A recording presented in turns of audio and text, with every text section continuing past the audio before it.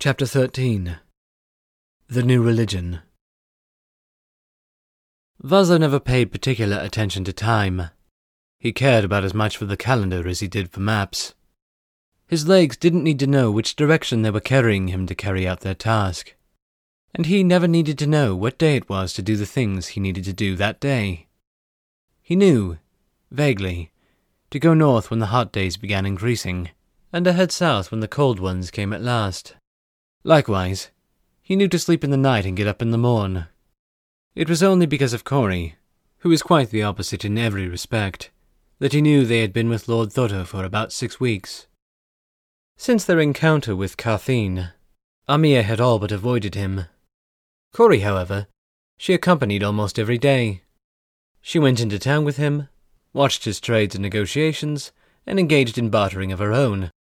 One night, a few cups deep into some wine, Corey had shared with Vazlo how they began to play a little game with prospective buyers. When the other courser or shop owner would inevitably start driving the prices too far down, Corey would begin to openly lament that he wouldn't be able to afford that medicine his daughter needed. Then, on cue, Amia would stumble feebly from the wagon, coughing, with a blanket wrapped around her. Right there in front of the other trader, Corey would explain that they just didn't have the money, that it wasn't a good day in the trader's square, and she needed to hold on a little longer. Invariably, their victim would relent and agree to the original price. Amia would go to give them a hug, and the person would retreat, unsure of what kind of illness she might carry. Thus, they would escape any further inspection or inquiry. Vazlo, of course, expressed his dislike of such deception, but Corey, laughingly, assured him it was common craft in the world of coursers. Corey and Vazlo had taken up the habit of private late-afternoon sparring in the training yard. During short breaks, the courser would catch him up on the affairs of the city, the feelings of the citizens, rumours, gossip, whispers, and of course, how Amir was doing. Vazlo, for his part, would take the opportunity to correct footwork and grip transitions, or to instruct in the proper use of feints or the redirection of force. As always, Corey Rush was a quick study. In just the 2 weeks they had been doing it, his skills had improved at an impressive rate. This afternoon, Corey's performance was lackluster. Vazlo pulled away and held up his gloved hand in a gesture to stop. "What? Did I mess up the pivot again?" Corey asked, taking hard breaths. Vazlo shook his head. "You're somewhere else. It's like the man I sparred yesterday and the one before me now are 2 different people. Did you get injured? Be honest. Training on an injury is how a busted ankle becomes a lifelong limp. Take it from me." He rubbed his right hip a little bit, as if to accentuate the point. "Ah." Corey lowered his eyes and put his wooden weapon down into the dust of the yard. "It's, well..." "Out with it." "It's not an injury. Well, not of the physical variety anyways. How should I put it?" The courser's eyes scanned for a bench, and when he found one, he motioned for Vazlo to follow him. "What's going on?" Vazlo asked as he sat. Corey might have the gift of gab, but generally, the duelist always found him to be sincere and free of idle worries. When something was bothering him, it was usually significant. "It's Amia," Corey admitted. "Like I told you, she's been accompanying me on my daily trade outings. She's got a good mind on her, you know. Picked the whole thing up like she was born to it. I know she's been avoiding you, and like you suggested, probably because she didn't want to talk with you about her bruises. Well, this morning she had a new pair, one on her arm and one on her lower leg, and I couldn't take it anymore. I pressed her on it." Vazlo unknowingly clenched his hands into fists, and felt his blood start to heat up. "And? What did she say?" "I'm struggling with whether to tell you. It's a delicate situation." "Who?" Vazlo demanded, more loudly than he intended. A few of the other guards, training with wooden weapons on the other end of the yard, glanced over briefly before returning to their own swordplay. "That's exactly what I mean," Corey whispered sharply. "Keep your voice down." Vazlo lowered his voice, but was still seething. "Give me a name." It's not that simple, Vosloo, damn it. Corey sat back and ran his hands over his face, letting out a long sigh. You have to agree to listen to everything I say, and not just storm off as soon as you hear a name. The famous Duelist took in a deep breath and let it out slowly. It was unlike him to get so worked up, but he found when it came to Amia, he couldn't help it. With some effort he relaxed his shoulders and put his hands in his lap. I'll listen. The bruises are from the Marshal of the Guard, Sir Alden. Vosloo visibly tensed again, but Corey put a hand on his shoulder, reminding him to listen. Sir Maxon Alden is the captain who directly oversees Amia's guards. They guard her door, they keep watch on her during the day so long as she doesn't escape them, and they escort her for any official summons. He has close ties to her family, but more importantly, he has the absolute favour of the Land Baron. The Alden family is old, and owes total allegiance to the Thotos, even before they became the Land Barons of the Riverlands. Their two families are tied together by marriage, blood, and a lengthy history. When one takes a step forward in the world, so does the other. Vosloo took a breath. Even so, if someone were to make his abuses known, surely the Land Baron would do the right thing and at least place a different captain in charge. Well, it turns out someone tried to do just that, a few weeks before we got here, Corey said grimly. One of her regular guards realized what was going on when they were dismissed in the late evenings by their captain, and tried to report it. He was replaced for his regular duties the next day, and no one saw him again until his brother pulled him down from one of those poles where the corpses were hung. Shit. Vosloo spit into the sand between his feet and grit his teeth. It seems Captain Bezran was wrong about him then. He is a monster. Has he... He has not raped her, Corey said certainly. As to why, I think those reasons probably go over our young Amia's head. Bright as she is still young, and a virgin. She is from a noble house, and no doubt, her virginity would be assessed at time of marriage. Lord Thoto would lose face, irreparably, if her virginity was not found intact at that time. She has been in his protection, after all, and supposedly under the watchful and protective gaze of his guard. That is my guess, anyways. What does he do, exactly? Vosloo asked. According to her, he comes to her room very late at night, and, admittedly, only on rare occasion. He is always very drunk, and can usually barely hold himself up. He grabs at her a bit, tries to get a little handsy, and then she manages to kick him off her. She promises he must have more bruises than she does. Mostly, he says inappropriate things, especially to a young lady. I'm surprised she has not tried to outright escape, or find some way to send word to her lady mother, Vosloo said. Corey shrugged. She seems to believe that when her red comes, her mother will choose a suitable husband for her, at which point she will leave the estate and live with him. As her serving maid apparently says, that time is close. I think her feeling is she would rather fend the advances off just a little longer, and then leave without causing anyone else harm on her behalf.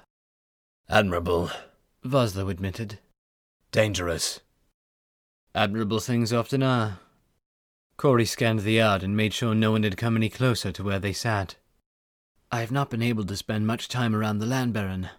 How do you measure the man? Taking in this new information shed some further light on a few things Vosloo had seen himself. He is a selfish man, and a glutton. He seems to consider himself wise in some fashion, and even a woman's man. Thinking back now, there was something, last week. You remember that large group of visitors we had? I wasn't able to attend the dinner, but yes, I remember the commotion. Vosloo continued. Well, that evening, during the music and whatnot, I remember that Thoto grabbed one of the women by the thigh and squeezed. She had come with the visiting family, some wealthy people from nearby, but I don't know what position she held. She may well have just been a servant.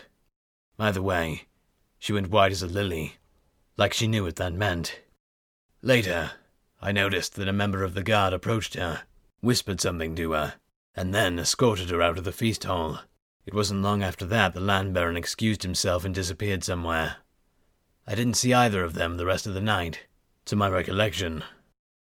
It sounds like the land baron and the marshal may have some similar tendencies, Corey suggested. Then the disappearance of the guard who tried to report Alden may not have been Alden's doing alone. A disturbing thought, Corey said. Agreed. Voslo sat back and looked up at the darkening sky of early evening. What do we do then? I'm still trying to puzzle that out, Corey admitted. There are a lot of moving pieces. I am very nearly done with the trade obligations I had to Lord Braden. He seemed an honourable man, and I want to honour the trust he gave me with his merchandise. In 2 or 3 days I will send a rider back to him with his part of the proceeds, and then I will be done with my business in Ashgarden, as far as I'm concerned. I am happy to leave as soon as possible, but we will need to think of something for Amia first. I will not leave her here, Voslo said. I will put my mind to it, Corey assured him. There may be some way to smuggle her out. Just need to get through the inspectors that the land baron has set up. They search every wagon in and out. The planning is in your hands, Voslo agreed. In the meanwhile, I will try to keep an eye on the young girl. Hopefully we can leave with her before something more dramatic happens. And what do we do with her once we've escaped? Corey whispered. Take her to her mother's. We were going west anyways. Don't you think Lady Velmartani might have some questions as to how we wound up with her daughter? Voslo laughed a little. She's a mischievous little thing. Something tells me her mother won't be that surprised. Just then, a horn rang out from an overlook by the barracks to signal the beginning of dinner. It was the message to the guards to be at their ready and return to their places, and to the guests to prepare and present themselves. The tall servant Lyndall had the misfortune of having to blow it loudly in many corners of the estate, but only on the evenings that the land baron himself would be present.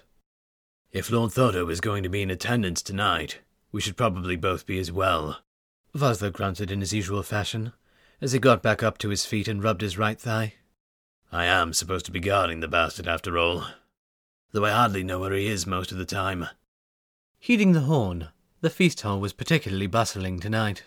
Nearly every seat at every table was filled. Along the eastern wall were tables of nobles, sirs and ladies each, and their squires or pages, filling other tables as they could find them with the captains, sergeants, and colonels of the guard, and even a few people from the Grand Duke's retinue, though the Duke himself had not visited in the time they had been there. A series of youths were laying out fruits, berries, crushed walnuts, and roasted duck on wide platters when Amia poked her head between Corey and Voslo. "Can I sit with you two? I heard one of you is a famous duelist." "That'll be me," Corey assured her. There was more than enough room on the long bench for him to make space, so he shifted a little to his right, and Amia sat between them. In general, the other visitors and members of the estate tended to give them a wide berth. She gave the courser a sceptical look. "You can't be Voslo Stepman. Everyone knows he's 9 feet tall and replaced the fingers of his left hand with daggers. You have perfectly normal fingers." Voslo poked her in the side with his elbow. All right. Cut it out, you two." Still, he was glad to see her. "Too many people tonight. It smells." Amia plugged her nose, then pulled the roasted duck closer to her on the table and took an exaggerated breath over it. "That might be us," Voslo admitted. "Corey and I came here straight from the training yard." "Do you know why there are so many people here tonight, Amia?" Corey asked. She motioned to her dress, which was fine, forest green cloth with white silken linings. "The stewardess sent me this and told me I had to look presentable, as there would be an emissary from Pathard present this evening." "All this? Over an emissary from Pathard?" Voslo raised an eyebrow. Amia was right. The voice was Captain Bezerin's this time. Seeing that there was plenty of space left at Voslo and Corey's table, he let himself take a seat across from them. "You really do just walk around with your head in the clouds?"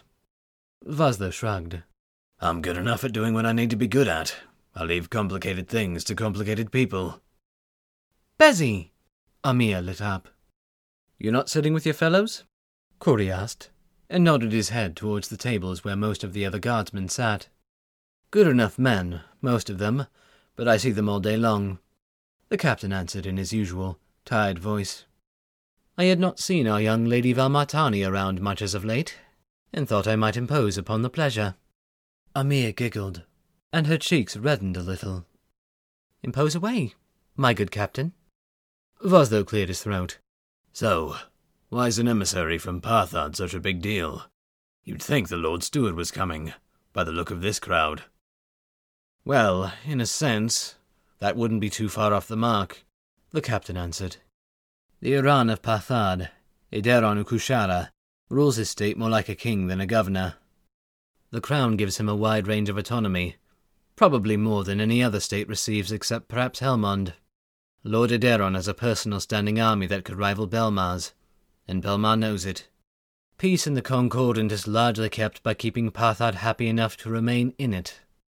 Parthians don't like outsiders much, and it is rare for them to send an envoy to any other lords, though they sometimes do as a matter of routine courtesy. I would imagine, given the lack of help from the throne, that our land baron is hoping to ply the emissary with sweet words and, somehow, secure some support from the Iran. The riotous numbers are increasing, and we are beginning to see some desertion within our own guard. The situation grows grim then, Corey said. There is a sense of despair, to say the least, Bezrin said quietly. Echoing that notion, there was a subtle tension at the table. Voslo knew what the captain had been doing for Carthene, and he guessed the captain knew that. Voslo also now knew who had been hurting Armia, and he guessed that she knew that too. Despite sitting right next to him, she had still not addressed him directly. At that moment, Voslo wasn't sure if he had ever known two people's secrets at the same time. He wondered, passingly, if that was normal once you got to know people. Amir broke the brief silence. You did forget something, Captain. And what might that be, my world-wise young lady? He teased. Seeing a moment to shine, she straightened herself up, and took on a knowing voice. Not that everything you said isn't correct, for it was. There is an underlying pettiness to things as well, however. The lords west of the Orlak and the Sandpath look down on those east of it, and the opposite is also true. Us Westerners perceive those further east to be superstitious, excessive in manner, and too free of body and speech. Those in the eastern parts of the Concordant tend to view us over here as being cold and overly cynical, prudish, and far too conservative in the pleasures of life. Each side believes themselves to be correct, and the others to be in folly. Thus, whenever a chance arises to impress or outdo one another, we tend to seize it. Voslo rubbed his thin, patchy grey hair. Sometimes it is a wonder that this Concordant even works. It is always a wonder that this Concordant works, the captain corrected. Corey leaned in. At the end of the day, the two hands of the king keep everything in order. All 10 of them command considerable numbers of men, and they are chosen for their merit and cunning, not for their blood.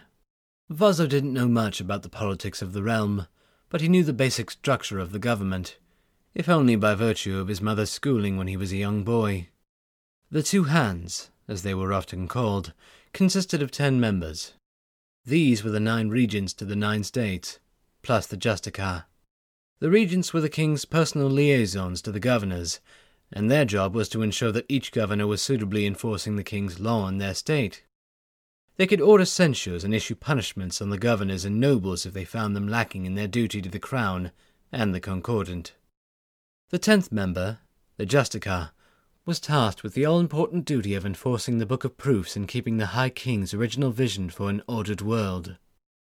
He commanded a troop of highly trained fighters called Confessors, who, in addition to warfare and subterfuge, were trained in the brutal art of interrogation. The Justicar himself, Lord Sedmund Passaf, also served as the royal judge. Captain Bezrin motioned for a servant to bring wine, and she poured a cup for everyone at the table. The High King was a wise man. Ancient lines of regional rulers, newly ordered into governors bound by the Concordant and ruling by bloodline. A new circle of administrative rulers over them, to ensure they keep the faith and remain true to their ancestors' agreements. all of them bound together by a mutual self-interest to preserve their borders against slavers, raiders, and the barbarians of the Darklands. Corey lifted his cap. Then let us toast the High King Eden Belrays, who is a rare combination of wise and powerful. The captain stood and lifted his cap, then loudly shouted, "To the High King Eden Belrays!" It was one of those toasts that one merely needed to shout loudly, and a myriad of responses were guaranteed to follow. "To the High King!" and "To the Belrays dynasty!" rang out variously, accompanied sometimes by "To King Darren." Tellingly, no one mentioned the Lord Steward. Almost as soon as everyone was done yelling out their preferred rendition of the toast, Lyndall blew the dinner horn and gathered everyone's attention to himself. That was when people began to notice that a few foreign-looking individuals had gathered near one of the doors, wearing colourful clothing and surrounding a figure in a hooded grey robe. "My Lord of Ashgarden, and fellow sirs and ladies of the court, may I introduce the emissaries of Pathad on behalf of the Iran, Idaran Kushara." The robed man made a deep bow, but those around him made no move at all. They stood like sentinels, their stone-like faces in stark contrast to the colourful oranges, blues, and purples of their layered clothes. Lyndall continued in his best announcer's voice. "You have the good honour of meeting Lord Ayan Thoto, Land Baron of the Riverlands, Lord of Ashgarden, and by the grace of our king, protector of the Iron Road and its merchants." A few disgruntled remarks about Parthians and the need for respect could be heard, but they were largely muffled by a light applause from the attendees, welcoming their guests. Lord Thoto wiped some wine and grease from his face, then bellowed out, "Come forward now, come on. What news from your Iran? It has been many years since I've last seen him myself. Is he well? And the ever-beautiful Irani, how does she fare? Come, share my table." He gestured towards a well-carved wooden table adjacent to his own, with ornate quartz inlays, and legs carved at the bottom to resemble the feet of a bear. A blue cloth with gold trim was laid over it, embroidered with small golden bears, and on that cloth, wide plates of meats, breads, and fruits. If Lord Thoto was inviting, Sir Alden was wary. The older Marshal of the Guard had one hand firmly gripping the handle of his sword, and his eyes were set like two small fires on their guests. "I believe that is my cue as well," Captain Bezran said to his table mates, before leaving them and quickly joining Sir Alden at the side of their master. "They have such colourful clothing," Amir remarked. She frowned down at her own green dress, which, while pretty, was very, very green. "They are masters of pigmentation in the East," Corey explained. "Sulphur springs, which are unheard of in the rest of the country, spit out marvellous hues from the earth. They have learned to harness these resources, in connection to strides in our knowledge of chemistry, to bring about the very best in colour. No courser travels east of the Sand Path without trying to acquire some Parthian or Jainan linens." The robed man walked to an open space that was between most of the tables of guests and the Land Baron himself. The place where Ayan Thoto sat was slightly elevated by a few steps over the rest of the room, and the Parthian helped himself to the first of them, so that he could be more easily seen by the feast hall. He pulled back his grey hood and surveyed the room around him. To everyone's surprise, he was very visibly not Parthian at all. He had light skin, instead of the tanned tones of the Eastern peoples. His hair was black and curly, but instead of being long as was common in the southern reach, it was trimmed to rest at about his shoulders. Icy blue eyes darted out from behind those curls, and he ran his fingers through his hair to push it back out of the way. The Land Baron immediately noticed the discrepancy. "Pardon my saying so, but you do not look Parthian. No, that would be a strange thing, as no one where I come from looks Parthian at all," the young man explained. By his voice and his complexion, Voslo guessed him to be in his mid-20s at most. These men are, though, as you can see, from Diadveen actually, that magical little town where Pathad, Janu, and the border of the Darklands all converge. I am sorry to report that none of us, however, are from the Iran. Still, if I see him, I will be sure to tell him that you find his wife beautiful." At a sharp glance from Sir Alden, a side door was opened into the banquet hall, and a dozen guards walked in armed and armoured. Those who were already in the room, some 20, stood up in alert, waiting for instruction. Lord Thoto motioned for them to stay still, and not act quite yet. You are a stupid man. The Land Baron belched unapologetically. What is your name? I would like to know how to refer to you once you are my prisoner, awaiting your trial for this disrespect. Me? Stupid. The young man gasped dramatically. I beg you, my lord, please, do not tell my mother. Should you ever find yourself in the frozen wastes of Wolfsong's North, she would be heartbroken to hear it, and if she still lives, I doubt her tender age could tolerate the upset. No one lives in Wolfsong's North, Sir Alden said, venom in his voice, and clearly tired of this charade already. Sir Maxon Alden, their guest said, still pretending astonishment. Then I beg you too, if you ever find yourself in the frozen wastes of Wolfsong's North, find some pity in your heart and please do not tell my mother that no one lives there. She always had a shaky mind, my poor mother, and I'm half afraid she would believe you. Vosloo put his hand on the hilt of his father's sword. Diadvine, he whispered to Armia and Corey. Sound familiar? The Lion of Diadvine, Corey said slowly. They are with him, then. They are certainly not from the Oran, Armia agreed. Sir Alden drew his sword, though he was much too far away to use it. Knowing my name means nothing. Our lord asked yours. The man offered an exaggerated bow. I am Trinist Ekvar Carcasi, at your service, and truly, my lord, here for your service, and for the help of the soul of every person here with us. Sir Alden was red in the face by now. Heretic! He shouted, and looked to his guards. Apprehend this man! The Parthian men surrounding Trinist drew their curved scimitars and formed a protective circle around him. Trinist laughed and held his hands up in the air, as though surrendering. Then, with his right hand, he pointed up to the rafters of the feast hall. High above them all were two crouched men with bows drawn and arrows set on the seat of Ayan Thoto. Halt! Captain Bezran shouted. Sir Alden had not seen the gesture, but when he turned to reprimand the captain, his eyes were directed to the rafters above them. Halt! Sir Alden enjoined. The Land Baron himself was now acutely aware of the situation. His eyes were set like a hawk on the two bowmen above him, with their sharp arrows glinting in the torchlight of the room. Gentlemen, Trinist said, pleadingly. There is no need for anyone to die here tonight. I promise. I am a reasonable man. Give me 5 minutes on the stage and I will surrender myself and my men happily into your custody. The Land Baron will remain without holes, no guards will die, and I will get to say my piece.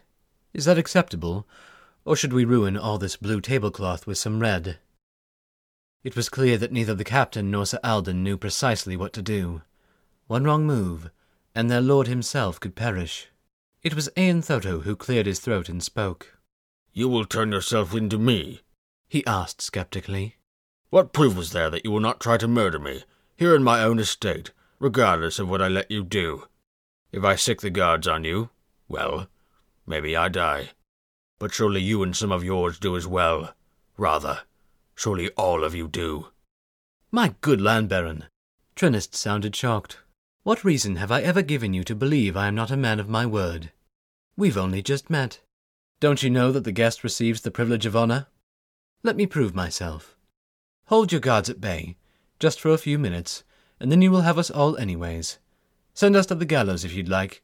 Better yet, march us off to Belmar for the executioner's block. I've always wanted to see the capital, after all. Madness, my lord, Sir Alden grunted. The captain beside him stayed silent, his eyes fixed on the arches above. Lord Thoto held an agitated hand up to silence his marshal. I intend to end the night with roasted pork in my belly, Sir Alden, not arrows. He looked down at their guest. Say what you will say, and then hand yourself over, and none will die.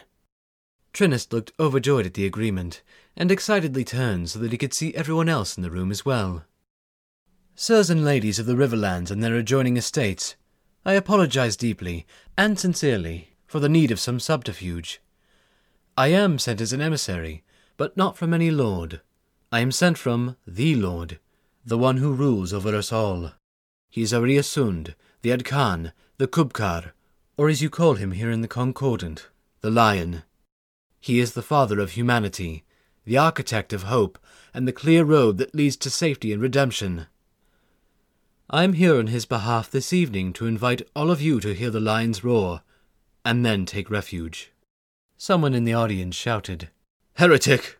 loudly, but everyone else remained silent as the grave, their eyes uneasily flickering between the bowmen above and the armed Parthians in front of them. Undisturbed, the young heretic continued, "Our Lord offers you victory over death, certainty in the face of illness, wealth in the crushing adversity of poverty, and destiny in the cold winds of fate." He reached over and laid a hand on the shoulder of one of the guards. "Tell them, Inesh, how did our Lord find you?" "I was dead," the Parthian guard answered loudly. "I had a small business in Diadvin. It was small, but it became successful. I had a good eye for the best silks. Another merchant couldn't keep up with me, and his shop fell away. He murdered me in the night, in my own bed, my family all in the house with me. When they found me in the morning, they wept and screamed, but that did nothing. All I saw was darkness. Then there was a light, and out of that light a white lion walked. He rubbed his face against mine, and then gave a mighty roar.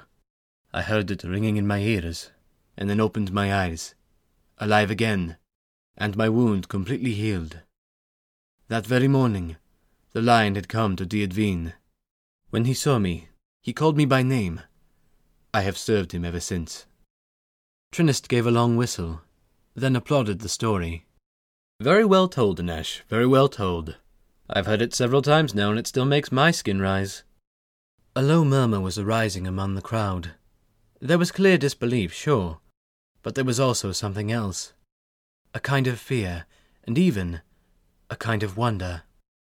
"Impossible," Vazda whispered, as though to emphasize what everyone in the room was struggling with. "Just a story," someone shouted. Trinist nodded thoughtfully, rubbing at his cheek. "Yes, that is the problem with stories. I guessed that might be the concern, so I secured a guarantee from my lord that to help in your very warranted disbelief, I might act on his behalf for one person here tonight. So," he slammed a fist into his other open palm with conviction, "let's hear it. Is there anyone here tonight who needs healing, or who knows someone who does? Someone that medicine has completely given up on? I don't want a whooping cough, mind you. I'm looking for the worst." Shocked murmurs of disbelief echoed through the hall, and the land baron, as well as his captains, looked increasingly concerned. "No one?" Trinist asked loudly, over the rising clamour. "No one has a friend or family member, even, who is beyond help?" "Me!" It was a woman's voice that soared out over the crowd and made it go silent again.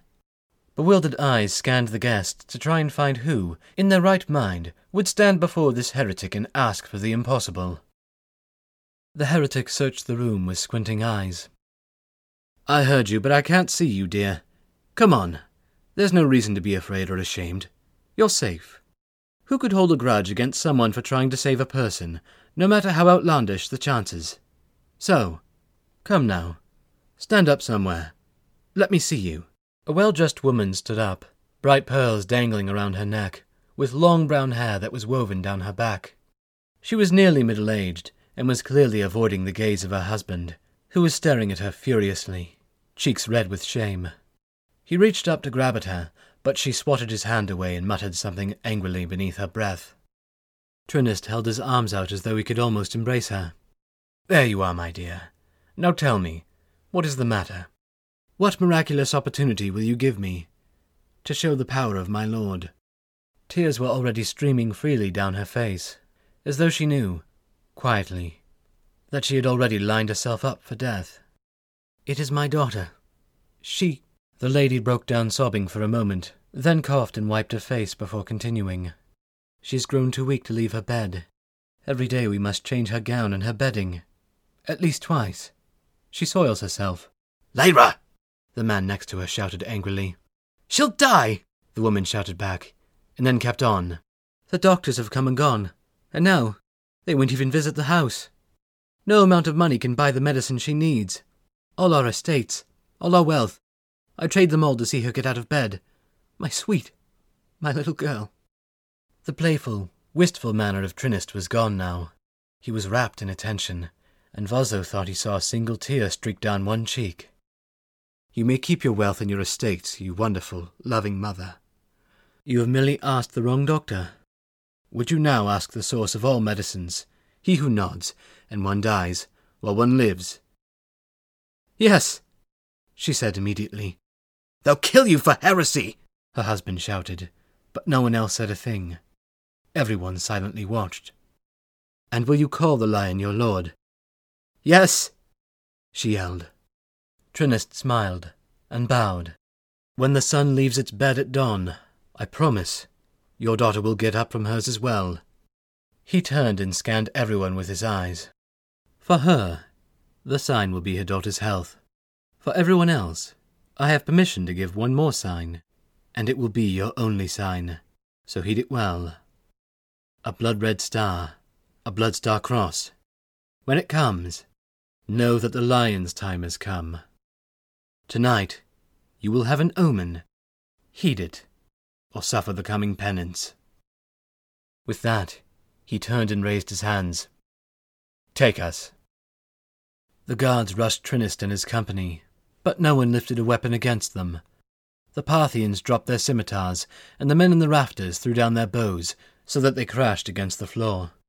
The guards of Ashgarden drove them to their knees and bound them in tight ropes around the wrists. No one else spoke a word, not even Trinist. Without any noise or resistance, they were all secured and led through a nearby door and out of the feast hall. Sir Alden escorted Lord Ayan Thoto out as well, with a train of guards, and through a different door. Everyone else, unsure of what to do, either returned to dinner or excused themselves. The woman who had spoken up, and her husband, were arguing loudly in a corner of the room. "Dinner and a show," Voslo said, before tearing into a leg of roasted duck. "Normally, this would cost an electrum shill." "I feel tonight was worth a silver shill at least," Corey said. Amir looked between them. "What will happen to him?" Corey was the first to answer.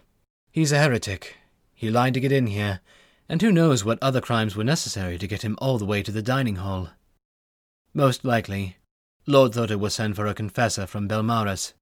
It will take a few days for one to arrive, and after a so-called trial, Trinist will be executed for heresy." "Why would he give himself up like that, then?" she asked. "Heretics are a strange bunch," Voslo answered. "He probably believes he'll magically be saved, just like he believes that lady's daughter will magically be saved." "You worried about him?" Corey raised an eyebrow. "I don't know," Amir admitted. "I've never seen a heretic before. I don't know. I guessed they looked like liars. Like they knew they were cheating everyone or something. I always imagined it was like when a merchant tries to cheat you out of a deal. He just looked so sure. So certain. I'm not sure I've ever been so sure of anything." "That's the nature of fanatic belief," Voslo said. "I see it sometimes in duels. Young people, mostly, who think they have a kind of destiny about them. They believe in themselves so much that they don't seem to think actual swordplay is a very important thing for winning a duel. They expect faith and destiny to outweigh it. It never does." "Either way, I do think I've lost my appetite for the night," Corey admitted. He stood from the table and offered a small bow to both Voslo and Amir. "I hope to see you both tomorrow, though I have some early business in Cellar Square." "I should go too," Amir said. She stood quickly, gave a short curtsy to Voslo and Corey, and then left before the merchant had even taken a step. "Amir!" Voslo tried, but she disappeared into the crowd of people who were trying to squeeze their way out. "She's avoiding having a talk with you," Corey reckoned. "Needs to be had all the same," Voslo said. "I'll hunt her down tomorrow." "And I wish you luck with the hunt, Voslo Stepman, unexpected grandpa." He chuckled, then turned and left as well. By the time Voslo finished his duck, he was practically the only person left in the dining hall.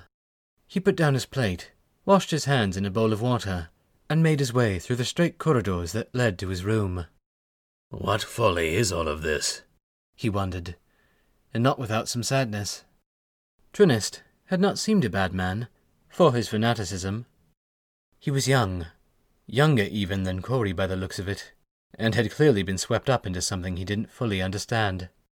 Vosloo wondered if he knew he would be executed, and only after violent torture, once the confessors arrived. The master duelist occupied his mind with how he might talk to Amir, and afterwards, what, if anything, they might do about all of it. It was hardly as though Vosloo could just kill Sir Alden and be done with it.